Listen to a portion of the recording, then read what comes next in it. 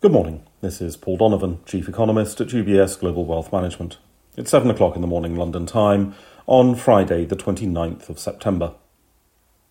Japan saw some additional disinflation at work during September with the release of Tokyo consumer price inflation.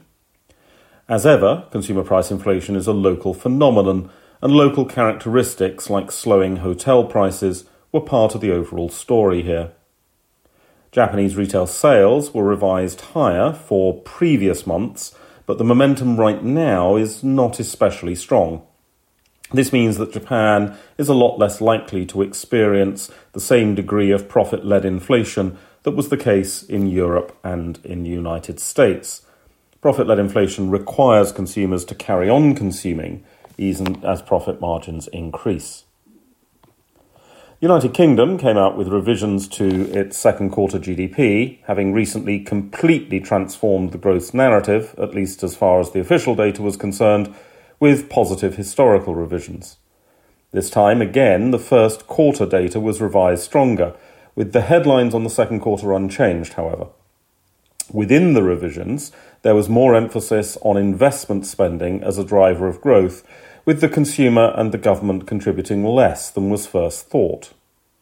Companies were willing to commit to the UK economy, and given the lead times involved in investing, that would imply that companies did not believe the pre-revision growth narrative either.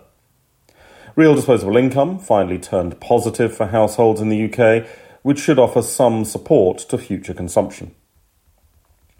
In the glittering wonder that is the euro, we have French preliminary consumer price inflation in the wake of a meaningful reduction in the German consumer price inflation headlines yesterday.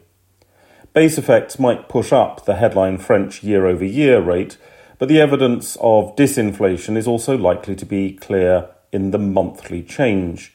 A weak monthly number signals that companies are finding it harder and harder to persuade consumers to accept price increases. With the Italian data coming through as well today, this should give a further move down in the headline euro area inflation data when that is published. ECB President Lagarde is speaking because what day would be complete without hearing from ECB President Lagarde?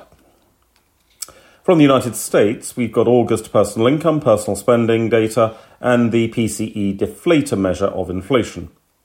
The revisions to US GDP data released yesterday did lessen the role of the consumer in driving the economy recently. However, the consumer has generally been resilient, in particular because middle-income consumers have better real incomes than headline data might suggest. This will be true with today's data as well, as the PCE deflator is going to overstate the inflation that is faced by middle-income households, except perhaps those in inflation hotspots like Florida. So, the consumption will continue. Of course, that's not necessarily the interesting narrative. The US, as the world's leading consumer, plays a significant role in driving global growth. But the US consumers' switch towards spending money on having fun rather than goods means that their consumption growth is less global in nature than it was in the recent past. That's all for today. Have a good day.